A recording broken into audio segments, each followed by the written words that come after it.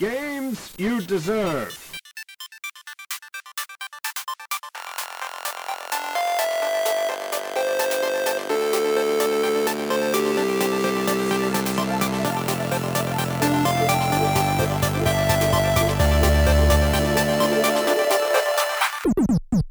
Welcome to Games You Deserve, brought to you by Special Reserve Games. This week on the show, Eric takes us through the history of physical video game media. Smitty tours with rock stars in South America, and Mother Russia Bleeds comes to the Special Reserve.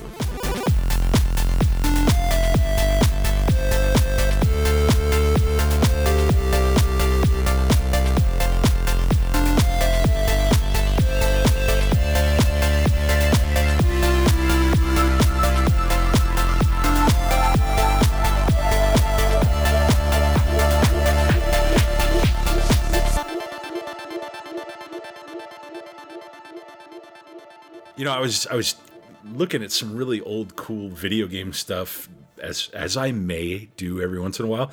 You know, everybody's familiar with Pong, right? You know, Pong. Sure. Paddle goes up and down. P-O-N-G. Pong, yeah. You know, everybody knows that, and that's definitely one of the oldest, you know, video games. It's not the oldest. Pong is like what casual people think of as the oldest video game, and then like you talk to video game people. And a lot of them remember something like Space War, right? Space War was written in code on a punch tape. I mean, I know you know what punch tape and punch cards are, even Got though some right under my desk. And that's how you got online today, is you fed them into your mainframe. No, I have 10 more AOL free 500-minute discs left. Thank you very much. Trying to burn those up, yeah. They're all leftovers from 1993. So. Yes, I got them from the from the Dallas, Texas office. Yes, it was amazing. Broadcast.com. You ever heard of it? I only use CompuServe. But the mainframe worked a little bit differently. They actually had microprocessing available that could take your input and dynamically do some things with it. So it was a little bit different. But of course, those mainframes took a warehouse, a room. You know, they were huge. They were massive. It's not something you're going to be able to take home. Pong, you could still, you know, they could shrink that down. You could take it home. You know, it was done a different way.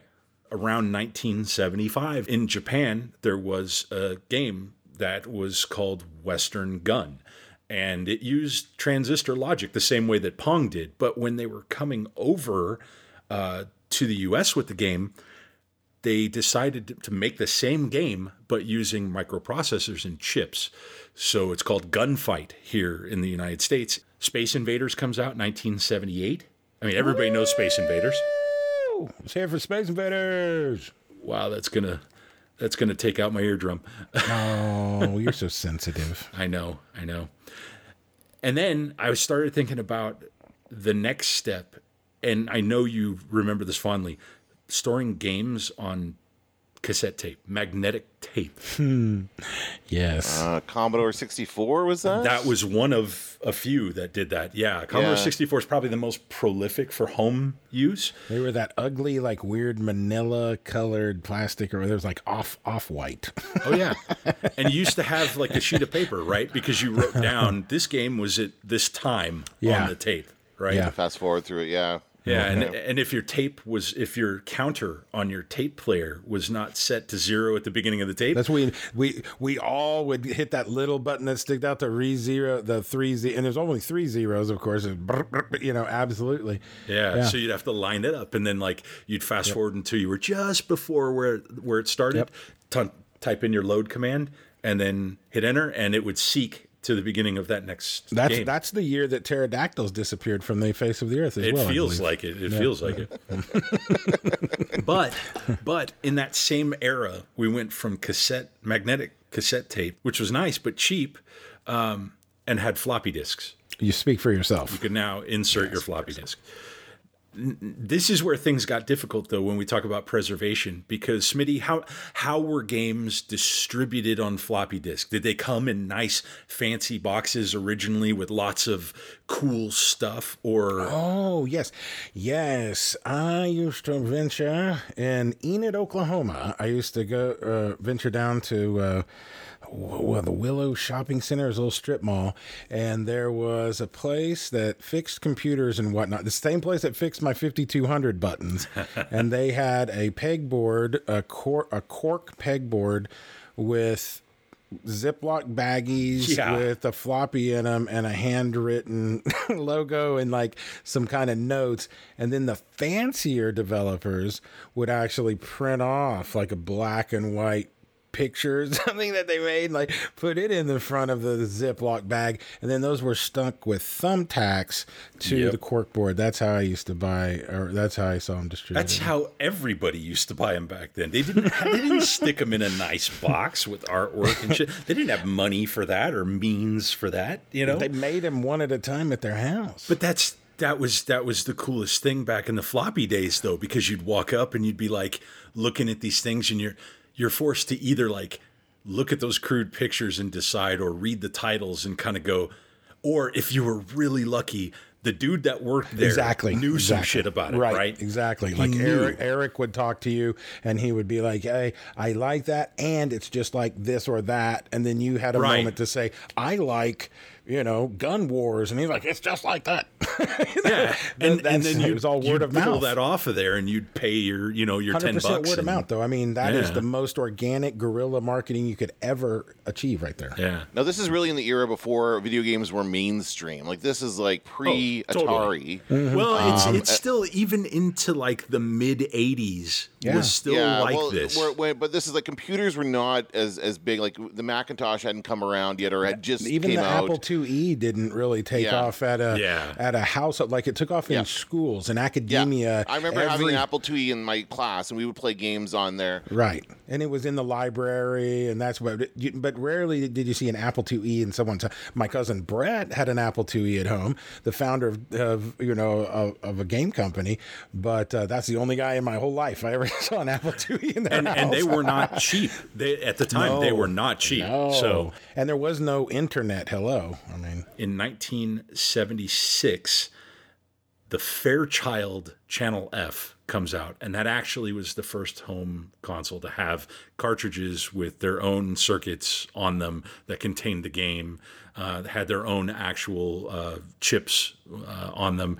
And of course, a year after that, Atari comes out with a VCS, the 2600, and just blows it up and becomes cartridge time. Everybody knows those, everybody had a Nintendo or an Atari or something that did cartridges after that. And then, of course, what was next? What comes out after cartridges? Optical discs, right? Sega CD is the earliest time I remember playing. I know I wasn't a computer guy. I didn't have a computer, but as far as a console goes, my friend had a Sega CD, and that was the first time I remember playing video games on a CD system like that. But it blew me away. You know that optical discs were like invented in the late 60s and actually put into use in the 70s? I did not know that. Yeah, they've been around for a lot longer than their practical use, but of course they were super cheap to make compared to the cartridges, and you could store more data. Yeah, and you could store more data on them too. So and they were supposedly less destructible, which has now turned out to be not so true. Not even right? Yeah, they get scratched up like crazy, man. Yeah, I do want to say though. And I dug this up. I actually had to do the research on this because I wanted to figure this out. The first computer game, I'm going to blow your minds twice, in different ways. The first computer game on the Macintosh, not the PC. The PC actually didn't have the first computer game. The Macintosh had the first computer game on a CD. It was called The Manhole. Oh, I thought it was called Terminal Velocity. Goddamn. The Manhole. That sounds like we're in the wrong podcast. Yeah, I know, right? I know. That was 1989, but that was not the first game on CD. The first game on CD actually came out a year earlier than that, in 1988, and that was on PC Engine, which in the United States is known as the TurboGrafx 16. The Turbo CD had Fighting Street.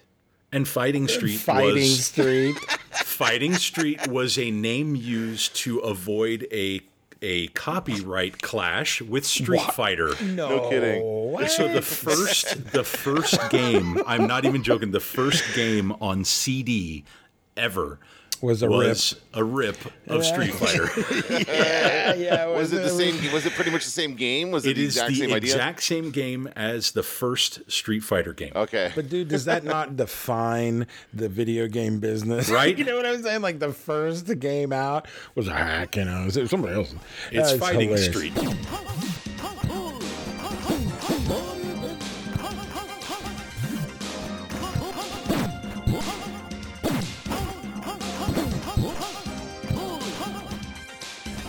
So, we talk about this and you look back and you think about what we do, right?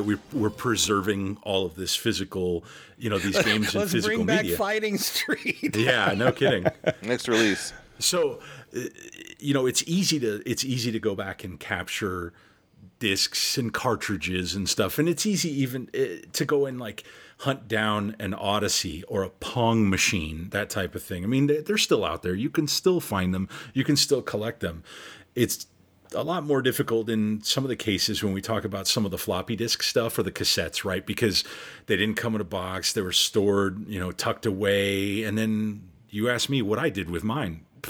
I chucked those things years ago. Yeah. I do regret doing that. They of were course. heavy. They were, eventually you're like, I don't want to move this box too. And we weren't thinking about preservation back then, man. We were just enjoying the games. Well, and honestly, a lot of it we were told was trash.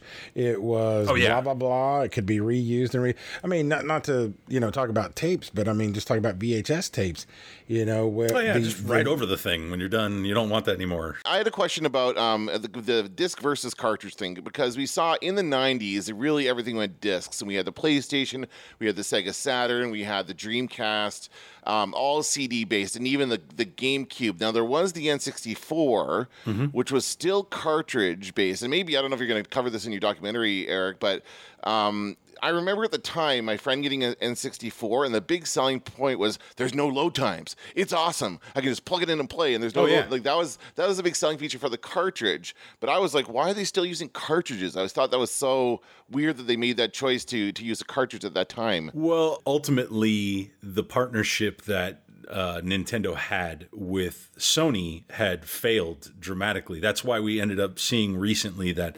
Nintendo PlayStation, the one that they had in partnership, that prototype that sold for a butt ton of money. But they left off of that and went to Philips and worked with Philips on a partnership, and ultimately that's how Philips ended up working on the CDI, and they had a couple of really terrible Zelda games on that thing. That's right. Yes. And I think Hotel Mario might even be on that, or some Mario. Yeah. There's a couple of really bad Mario games on that thing too. But wow. But yeah, they stuck to their guns with this cartridge thing going into the 64, and in one way it kind of killed them, but in another way, yes, you're right. There were some serious advantages to doing that. Expense, however, was something that hurt them. Cartridges were more expensive than the discs to make. You could press discs way easier, way faster, and way cheaper. But cartridges took chips and plastics and all kinds of stuff to put together. At the same time, easy load and fast. You didn't have to wait for level 1 and then wait for level 2 and that type of thing. That was in those early days. That was really a bad aspect of that. Now they went to those weird little discs of the GameCube. What was with that? Well, it's just another attempt by them to both trim cost and apply some copy protection to that, right? Because the whole bay for the GameCube was small, and so you physically couldn't stick an entire full-size disc in there.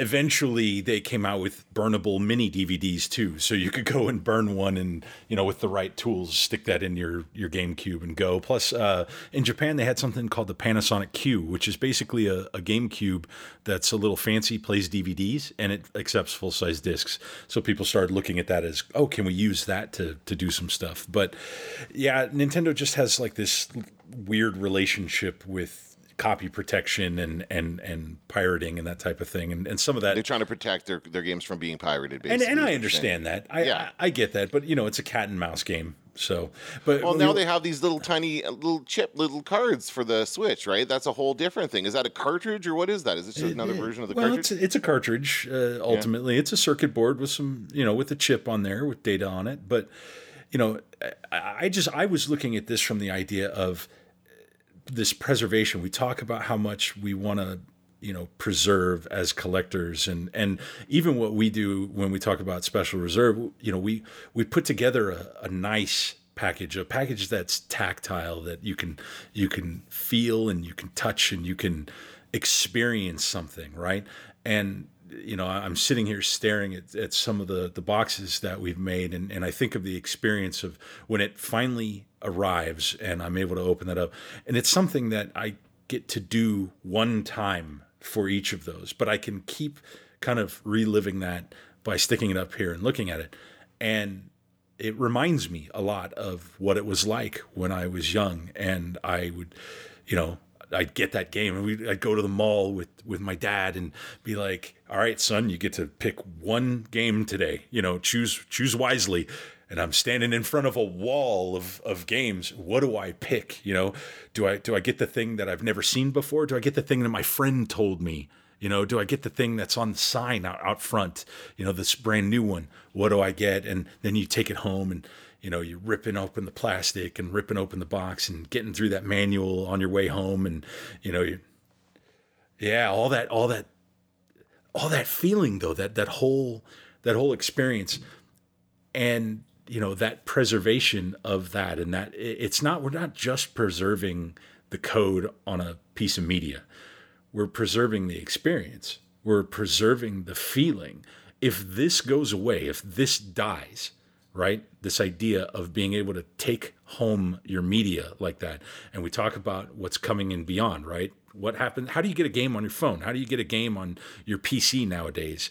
And how do you get a game on console a lot of the times? You download it. What's that experience like? The onset of digital downloads and SSDs instead of a disk, amazing. Loading times, blah, blah, blah, damage. Sure. You don't have to carry around a small zipper bag of games, whatever. Get it. But, it all goes back to that one thing I always, that one of my vendors said, right? And he said, we were trying to just talk about what we're doing at Special Reserve, building these special physical versions of these great digital games. And we say it that way because it is that way now. It didn't always used to be that way. But he said, I kind of talk to people about printing and the value of a tangible asset in your hand. And they always say, well, what's that worth? And he says, well, I could just have a digital download of it. Anyway, what's the deal? And he goes, well, tell me how much the Mona Lisa costs. How much does a JPEG of the Mona Lisa, how much is it valued at? What's it worth? Yeah. Nothing, but what's the Mona Lisa worth? That's the difference. The picture of the Mona Lisa is worth nothing, but the actual Mona Lisa is priceless. It's invaluable. It's one of a kind. So it's not like, that's what we're making with these games, but kinda, because each one of the games that are being made are these developers Mona Lisas. I've said this before in a previous episode. I'm sure I talk about it all the time, that this may be the only time that this one particular set of people, this one particular individual, the time is right, whatever, would even get to make this one particular game that is a, quote, Mona Lisa of video games. Or it's just a great game. It doesn't matter. It's just a great game. Something that most people never in a million years would even get the opportunity nor have the skill set to start and finish a game. This episode brought to you by Fetch. Give the gift of play. Fetch is a game for dogs. What is it? It's a ball. We have large and small, depending on your dog's preference or maybe their physical size. If you buy a game of Fetch for $20, and that includes free shipping in the United States, we at Special Reserve will match that ball, giving one to another dog, a dog that's in need. We work with an organization called Street Dog Project here in Dallas, Texas. So every single time someone buys a game of Fetch for $20, you get a ball, and a dog that's homeless, in dire physical need that's being fostered and sheltered also gets a ball. Why not give a game of fetch today? Go to specialreservegames.com, buy a game of fetch or two for your dog, and share the gift of play.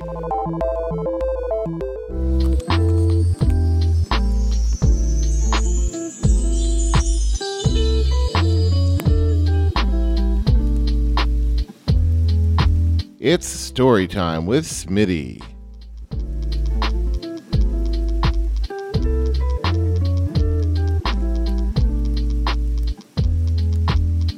Dan, it's just you and me. I don't think you've heard all these stories. Eric's heard all these stories at least 8 times. That's why he's going on AFK here. Well, my first girlfriend in 2nd grade was named Susie Thompson. Oh, wrong story, right? No. Well, I don't know, Dan. We've talked a little bit about a few things. Do you want to hear stuff about games or rock and roll or just personal? No, we're not doing that. They're all a little bit personal, I would assume. But I remember you, in passing at one time, telling me that you had taken a trip to South America for some reason, and that sounded intriguing to me. So let's hear about the South America story. I did take a trip to South America. Specifically, we landed in Asuncion, Paraguay. I visited Buenos Aires. When was this? This was 2012. 2012. The year the world was supposed to end. Yeah. Oh, yeah. That's right. Right there. 2 years previous, in 2010, I had the H1N1 swine flu. So these are the things that I remember.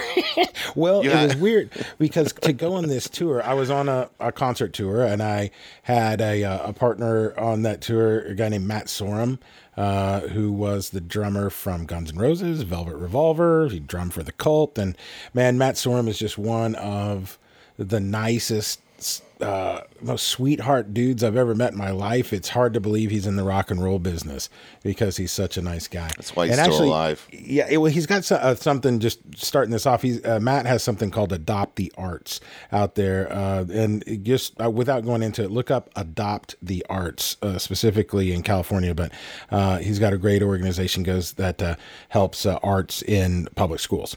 But so Matt had a band that he was, it was kind of like a corporate band where they had kind of some all-stars that would play all the time. And so he had Steve Stevens, who was Billy Idol's guitarist, and also played with Michael Jackson and wrote a record with Michael Jackson. And of course he had Duff McKagan and Gilby Clarke and from GNR, and he had some just amazing friends, right? I mean, he introduced me to some of the greatest rock stars the guys I grew up listening to. So anyway, there was an opportunity for me to be a part of a concert tour that went to South America. It was supposed to be about a 21-day tour. We were going to hit several countries, and each night was about 2.5, 3 hours long. And what it was supposed to be was one band that was an all-star band that played all the greatest tunes, from the 70s, 80s, 90s, but it was played by the people who wrote them, sung by the people who sung them. And so on that tour was Gene Simmons, Joe Elliott from Def Leppard, Glenn Hughes from Deep Purple. Then we had also Mike Inez on bass from Alice in Chains, Billy Duffy on guitar, Steve Stevens on guitar, Gilby Clarke on guitar, Duff McKagan also on bass. And we had this amazing band, right? I mean, one of the greatest bands you could ever imagine. And then you've got Gene Simmons out singing Kiss songs. You got Joe Elliott singing. We had to actually kind of beg him to sing Def Leppard songs because he really wanted to sing Mott the Hoople and Bowie. That's all he wanted to sing. Well, I mean, if you make your life, you play those songs all the time. You can't imagine how many times he must have played those songs, right? Well, yeah. How many times do you think he has played Pour Some Sugar on Me? Right. How many times? Now, Joe told me some crazy stories about the times that Pour Some Sugar on Me was top 10 and my rock star. And so, boy, if you grew up on it, watching MTV and seeing those live videos, especially the Def Leppard videos, everything was true. I'm just going to tell you all your fantasies and dreams about what was happening. It was all absolutely true.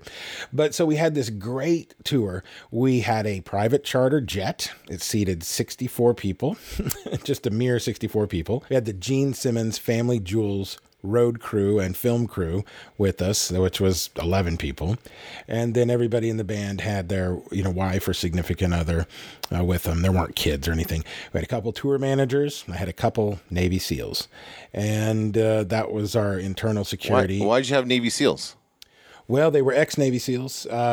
They weren't active duty. And there's a lot of Navy SEAls that they are the elites, they are a brotherhood like you wouldn't believe, and they deserve all the respect you could ever give them.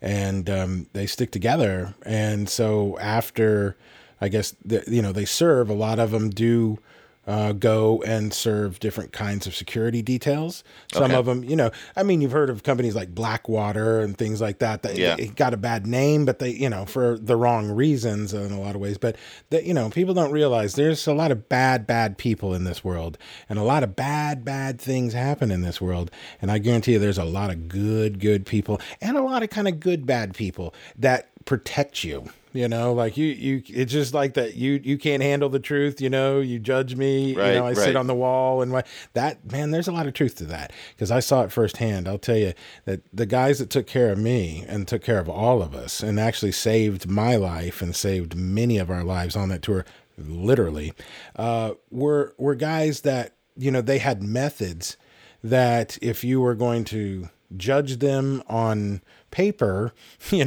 these would appear hardcore, you'd be like, is that a good guy or is that a bad guy? You're like, no, it's a good guy who's willing to put his life on the line to save your life, no matter what it takes. So sometimes it ain't like you see on the movies, kids. Mm-hmm. But yeah, no. So I was on this amazing, had this opportunity to do this tour. It took about 9 months to put together. We raised millions and millions of dollars to take this. Well, not millions and millions, but it took several millions of dollars to actually get this whole thing started, pay everybody, rent the jet, get overseas. And the one reason I talked about the weird thing on swine flu was I had to get a yellow fever inoculation. I'd never even heard of such a thing.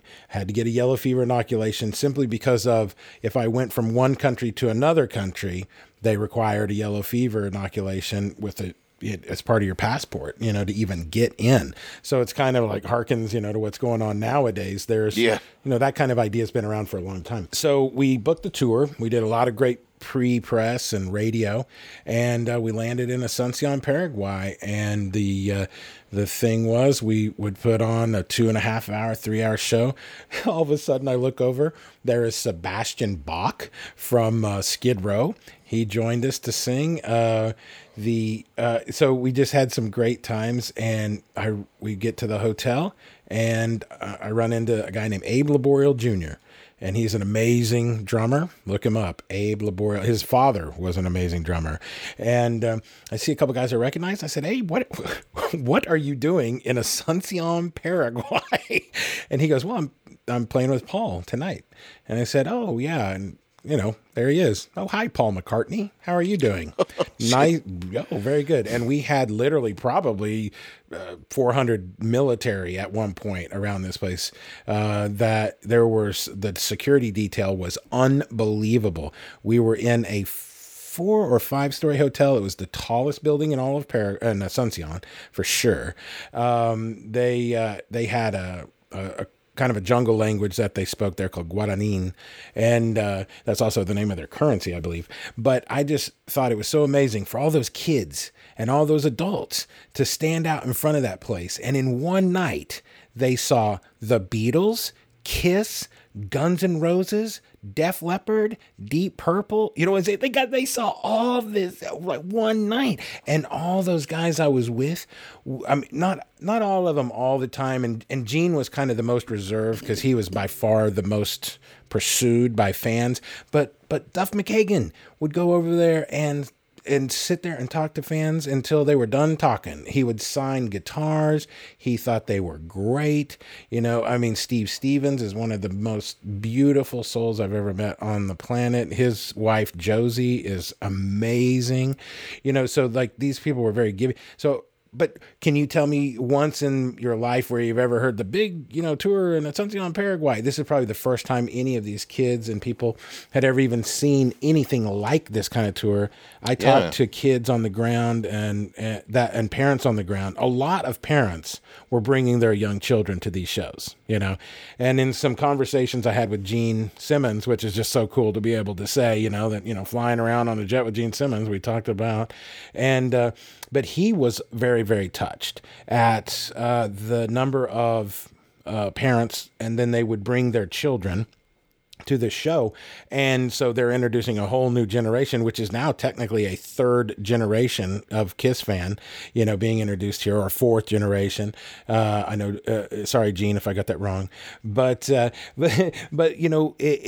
was really amazing to see that how this music was multi-generational, and especially in South America, it was almost religious, because the first show in Asuncion, how people will sing along to lyrics of every concert? They sang along to the guitar riffs, and they sang along to the guitar solos. So like when we played Sweet Child of Mine, the whole crowd was going, ah, they were in unison singing. Like I get chills just talking about this, because it was amazing to look out on 15,000 people standing in front of you. Yesterday, I think we played on a polo field. We were on a polo field. They had a polo field there.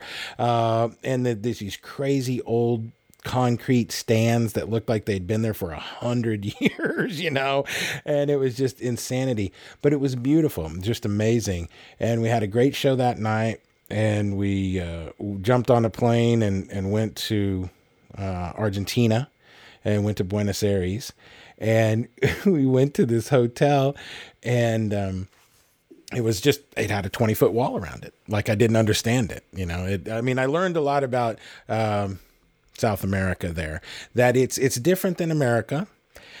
Each country is its own country. Boy, oh boy, oh boy, is it ever. And they don't necessarily want to be friends.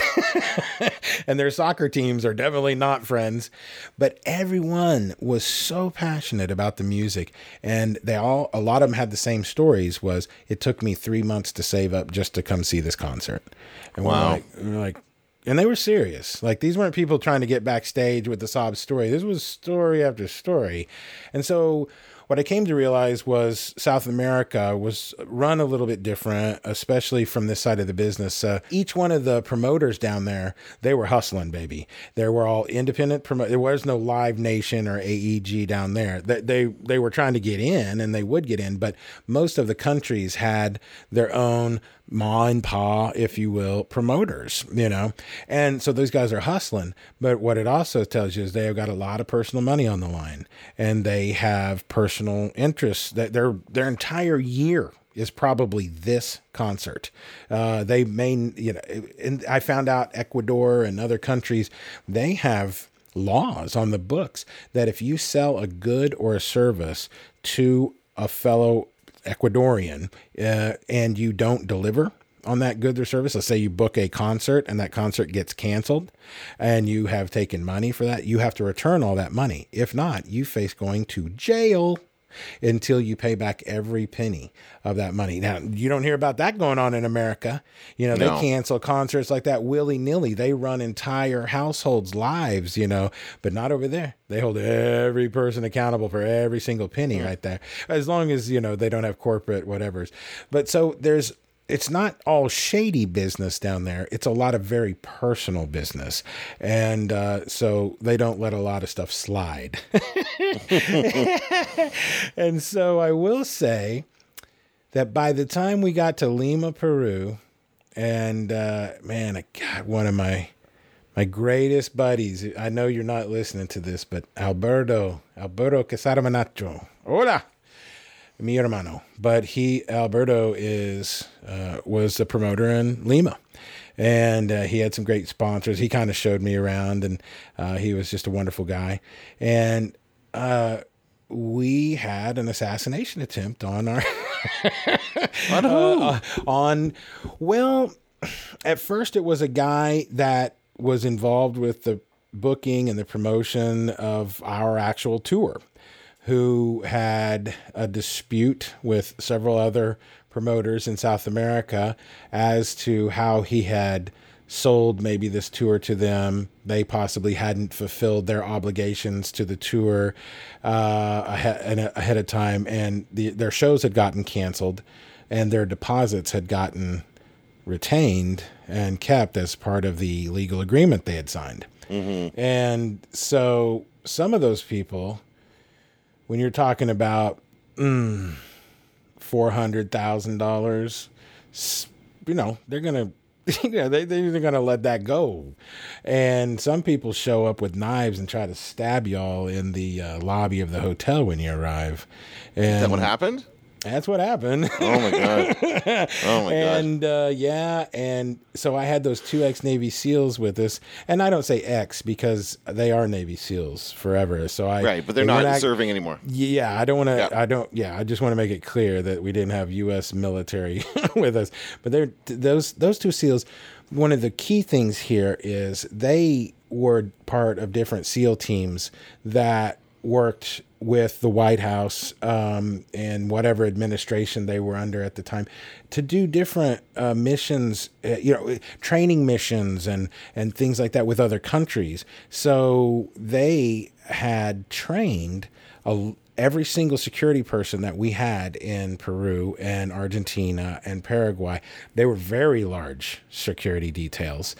30 and 40 people, security details that we hired and we paid for, or the concert paid for to watch us. I mean, this was huge. We had 11 to 16 vans just to move us from place to place. We had no less than 11 Sprinter vans just to move our party. Mm-hmm. And so it was like a small military operation every time we moved, just to get all the vans to all leave the concert venue and arrive at the hotel at the same time. You can't lose a van of rock stars in South America, okay? No, but what you're describing to me, have you seen Jack Ryan, that series on Amazon? No. It's right out of season 2 of Jack Ryan. They're in South America. It's all the same shit. It's exactly like this. Traveling as a convoy down the... Yeah, there was no military escort either, okay? Because that would draw attention. Yeah. And I mean, as if we didn't draw enough attention. But so those SEALs had trained... and I'll just say hey to him. Hey, Rob. Hey, Sarge. I love you and I miss you. Is that the Sarge? Is that where the Sarge comes from? No. No, not at all. All right. In fact, he is the exact opposite of a female Saint Bernard. He's a bulldog, man. He's a mother-scratching bulldog. But anyway, they had trained all these different security guys, and so these were also the only people down there around us that were allowed to carry guns. We certainly weren't allowed to carry guns or anything. So you should have seen some of the things in our pockets. I mean, scary stuff like needles on rings, and I mean like weird, crazy things. I was scared to death. I'm going to be honest with you. About half the time I was petrified while I was down there. I had never experienced anything like this. And so when they had these other security detail, they would usually be on the ground a week ahead of us arriving.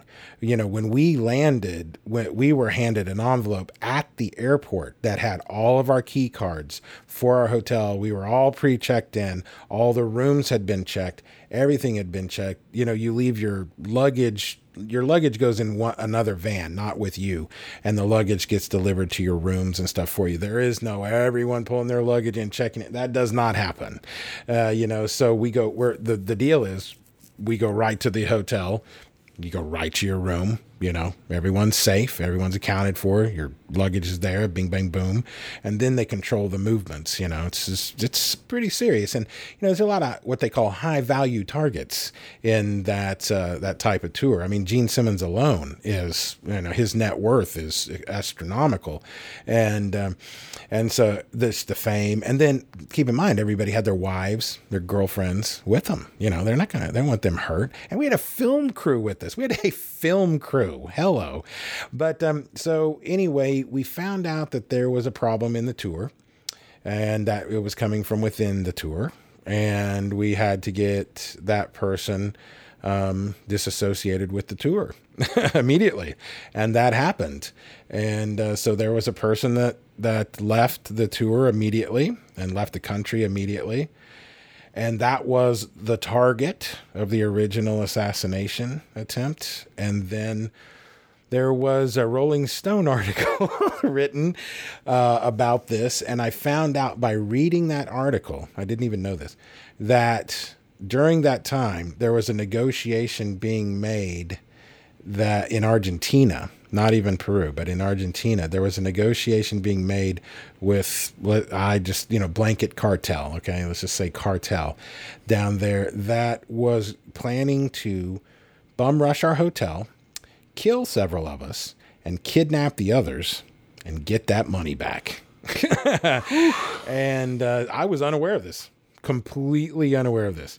And so I was almost murdered the first time in Argentina by someone threatening me that may or may not have been associated with the tour, who may or may not have had an armed guard right there with them with an Uzi under his shirt that was Russian and absolutely going to shoot me. And then we get to Peru, and that person's off that tour, and people are still coming looking for their money for the shows that got canceled. And guess who's number 2 on the tour?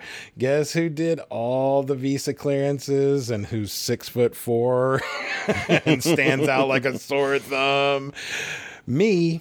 So there was a murder attempt on my life, and then I was sent to my room. I mean, I couldn't come out of my room.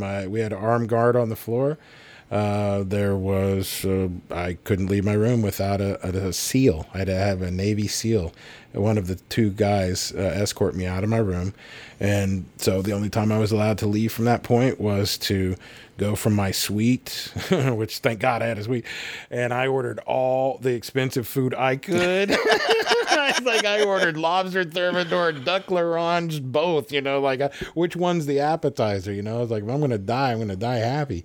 And, but literally, they would take me down a different elevator shaft. I'd meet up with the tour in the basement where the parking lot was. We'd go right. And then, we'd go to the concert venue, and most of that was kind of locked down in a lot of ways, but yeah, it was very scary, and we're only spending just a few days in each one of these countries. So you literally have no time to get your bearings or anything. So I was 100%, my life was 100% in the hands of those 2 SEALs, and some really great tour managers as well. Like Gooch was out there with us. I mean, dude, that son of a bitch was real deal. He was Smashing Pumpkins tour manager. He was tour manager for Kiss, active, I mean, these were some OGs. And I think if we didn't have that many OGs involved, I would have been, I wouldn't have come back. I want to know in detail, how did they make the attempt on your life? Oh, it was going to stab me in the chest with a giant Bowie knife. Just walking by you in the hotel lobby or whatever? Yeah, right up to you. Yeah. Wow. They wanted to kill you in front of everybody. And they wanted everybody to see it. The guy screamed ahead of time. It wasn't a sneak. That's a dumb move. What are you doing, man? You can't announce your. I mean, maybe it's an honor thing or something, but it's like you announce your presence to everybody. And the shit broke loose, man. Because what we realized was that there were additional, what they considered assassins that were already registered and guests of the hotel. Oh. So we couldn't lock down. We did lock down. The hotel got locked down. Trust me. The head of the security of the hotel was standing right next to me in about 2 seconds. And yeah, the hotel, and I mean, the regular patrons of the hotel would never have known what was really going on. And they would have really not, other than there's a crazy amount of rock stars in the lobby. But they didn't know that we went on, Code Yellow lockdown kind of, that I just made Code Yellow up, but that there's a security problem like that. And so it was, it was just strange. So we didn't really know. Like I said, I learned a lot about what was really going on afterward. If I had have known what was going on, oh my gosh, I would have gotten my ass out of that country. I would have used my credit card and maxed it out to get the very next flight out of that country. Yeah. I mean, I'm not in for kidnapping and all that kind of stuff. And then when I got back to America, I had a couple brushes with some very potential deadly situations because, people know how to get on airplanes and fly to other countries. That's right. So that was honestly the end of my idea of being in the music business at that level.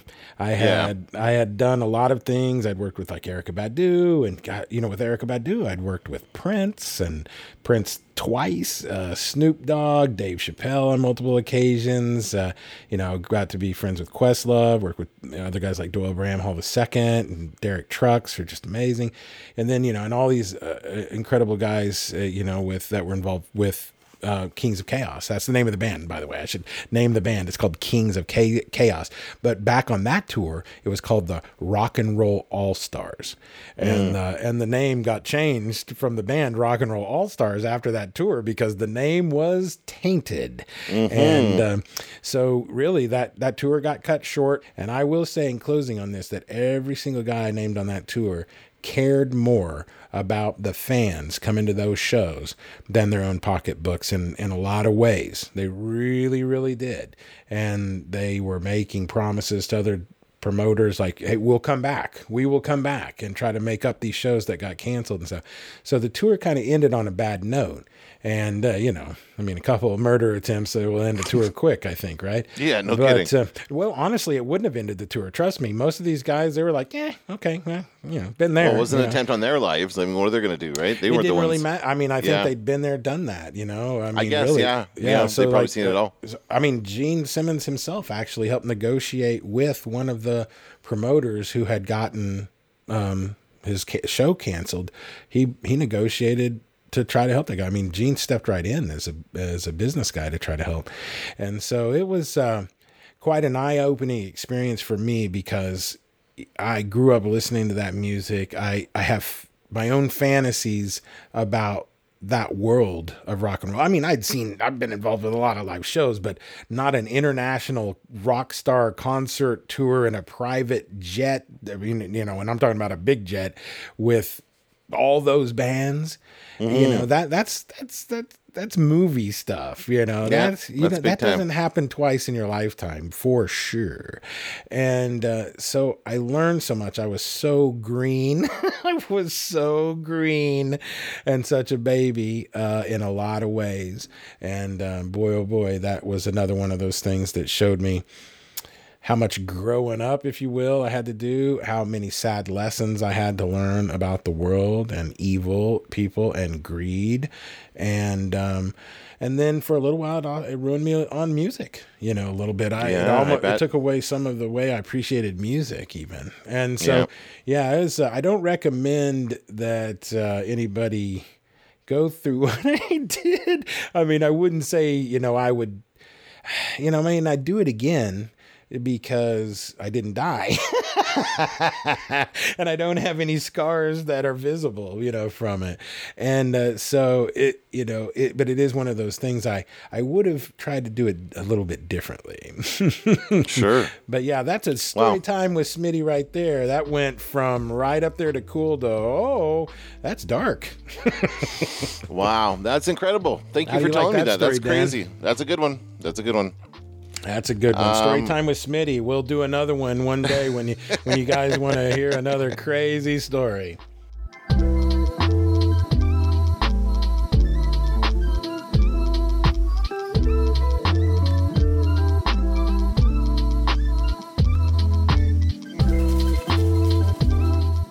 Speaking speaking of Mona Lisas, I don't know if this is a good segue. I can just cut around it. Speaking of Mona Lisa, How about Mother Russia Bleeds? You guys are releasing another game, special reserve games. I'm speaking of do that the again, man. That is like a That's very too good. different. That's too good Well, not to be able to do that. That has to be in there. said these games developed. These are the Mona Lisas for these developers. This is their passion. This is their creation. And it certainly sounds like Mother Russia bleeds.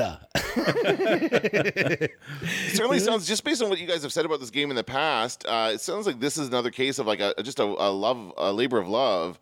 And this game that you guys are releasing now on, is it for PS4 and Switch or just Switch? Do we know yet? Both that's platforms. awesome. Yeah, Switch that's a and beautiful PS4. thing.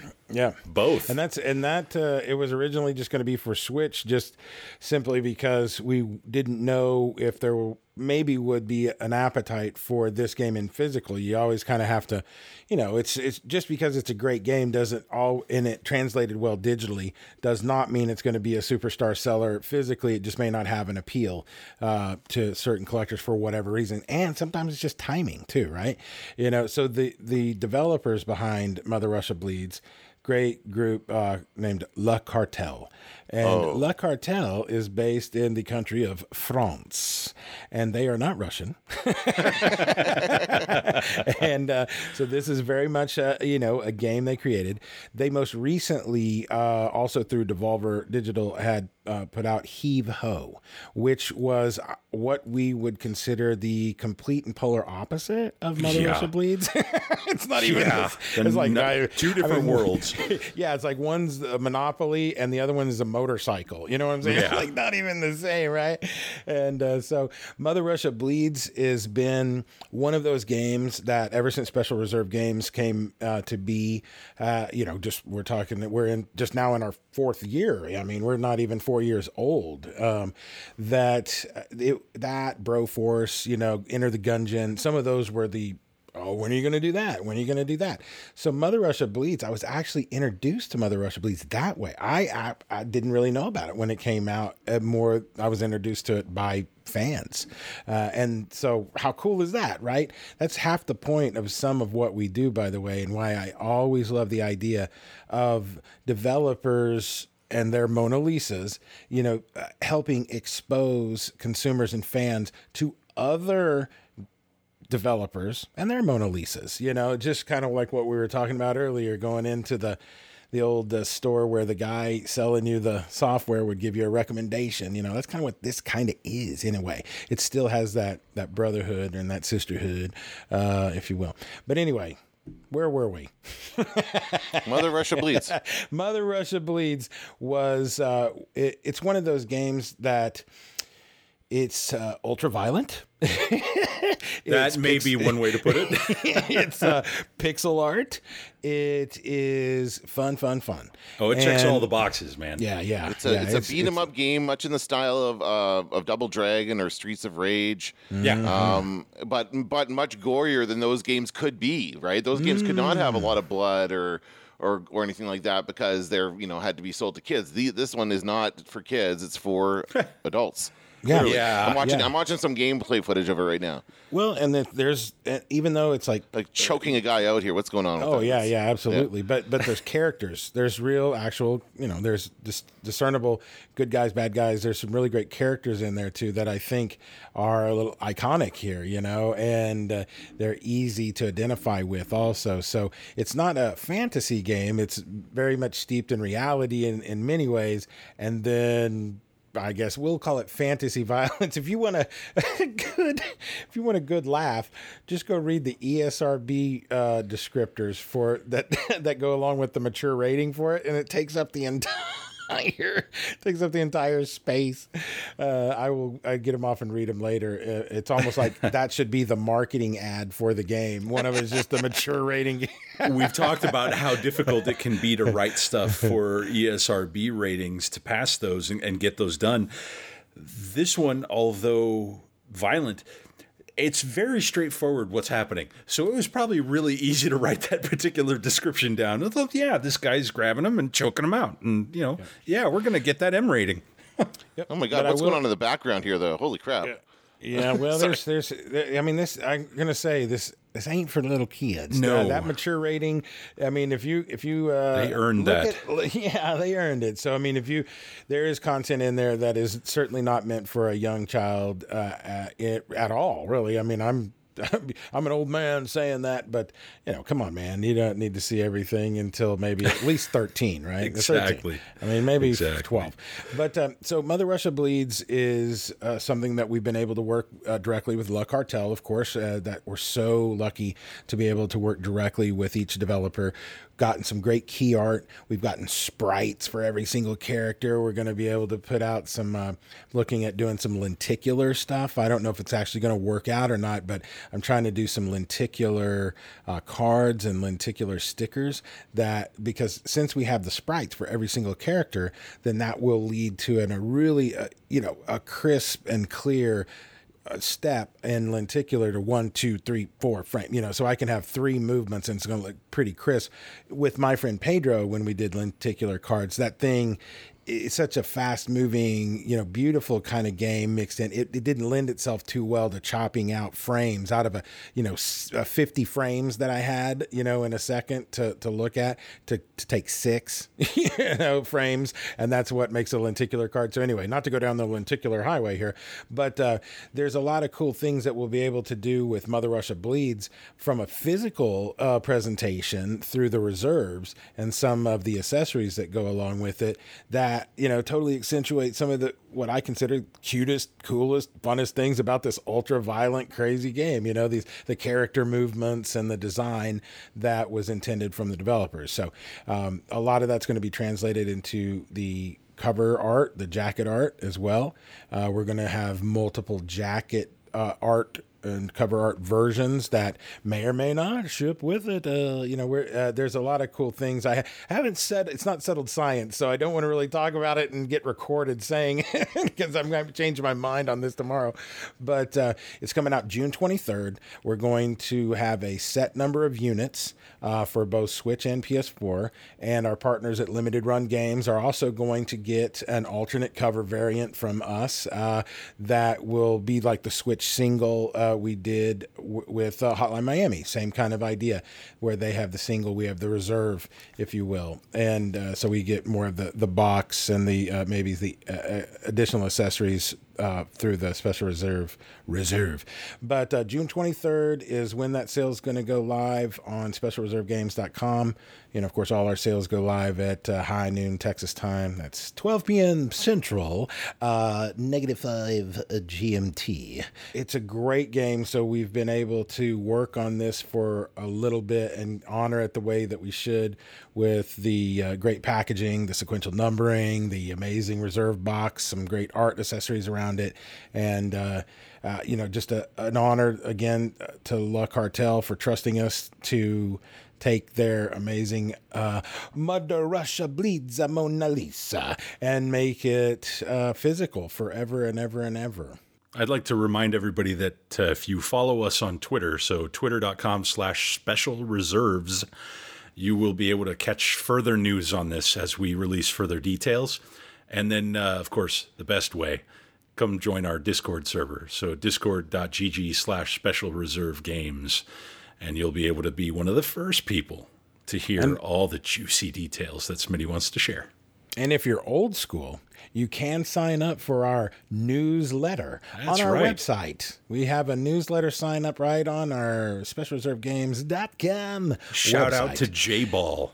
Yeah, J-Ball does a lot of great writing for us. Shout out to Amanda as well. And on the Twitter Eric, and Instagram, right? And the Gram. We call it the and Gram. Facebook, Facey Space. Yeah, and then you'll always see Eric in Discord. You'll also see me. I'm under Ask Smitty in Discord. And in fact, most of the crew from Special Reserve is in that Discord channel, because let me just say how much I love Discord, and whoever the people are that made Discord and run Discord, thank you very much. I want to tell you, I run my entire company through Discord. Like we do share screens. We do collaborative design. We're on Discord right now, recording. And then we can take all of that. What the magic from it, of this for me, is we can be in the middle of a creative idea. Eric and I can be talking about something, a contest, anything we want to do. We can, in real time, go over and touch our people, especially the Dog Fathers, which is the elite group in our Discord that help boost servers, and they participate at a high level. These are super amazing people and really a lot of fun to talk to, by the way, so jump in there just for that. But, it's the technology to be able to go and talk to our fans or somebody else and just take their temperature, do a poll, ask a question, and then go right back into the creative meeting, never leave the creative meeting at all. There's a lot of abilities to connect with other people, to use entertainment as a way, to bring people together. But it also helps me a lot in designing products and designing things, and then being able to speak to people one-on-one about them. And then it doesn't feel like we're running a bunch of marketing ads and running a buy this. Yeah, it's not artificial. No, we're being genuine. Yeah, we're like, they're in the mix. They're kind of a part of the product design. Absolutely, they are. A lot of the people in the Discord you see it, Eric, all the time. Like I upload pictures from the printer, or when I get a print press back, or when I get a press test, or I'll ask, hey, do you guys like resin figurines? So all that stuff comes into play all through Discord. So anyway, big shout out to Discord. Hopefully that was a 5-minute ad for you.